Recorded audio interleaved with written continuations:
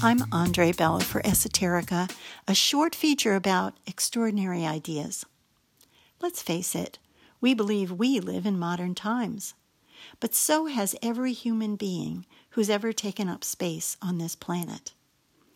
I've just finished reading 5 historical novels that take place in the Renaissance, the late 1400s and mid-1500s. The folks in these novels thought of the printing press the way we think of computers and the internet. Of course, lots has happened since the Renaissance. There's the Industrial Revolution, advances in medicine, agriculture, and technology. Who knows what humans will come up with next? So what changes over time? Certainly our technology, but what about humans? Over millions of years, the human brain hasn't changed much. If you see the glass half full, you might say, we're stuck with what we have: limited intelligence, a fragile physical body, and some despicable human behavior. Recently, I bumped into a friend on the street. I hadn't seen her in a few years.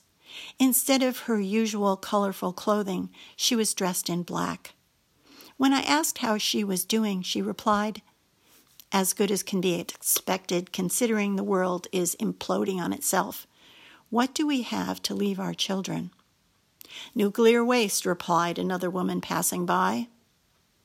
And then there's my Hey-Man, who shakes his head and says, like the Bible tells us, we're in the end of times.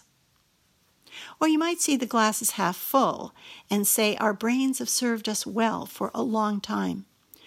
Researchers say even in our modern age, we only use a fraction of our mental ability, leaving us plenty of untapped brain and heart power to deal with our physical limitations and our despicable human behavior before giving into an imploding world or the end of times.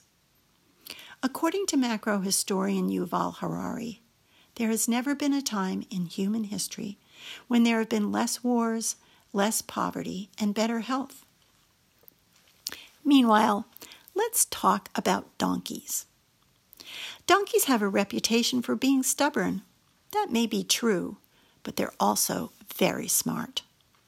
For example, a horse might follow you off a cliff, but a donkey would plant its feet firmly in the dirt and say, "If you want to go over that cliff, you're doing it by yourself."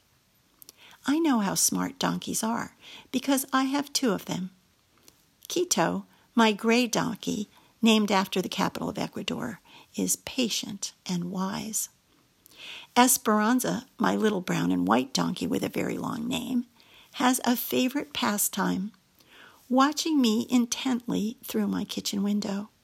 I swear she knows my every thought. So here's a story about a very smart donkey.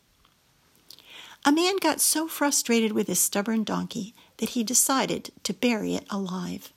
He dug a deep hole and threw the donkey in.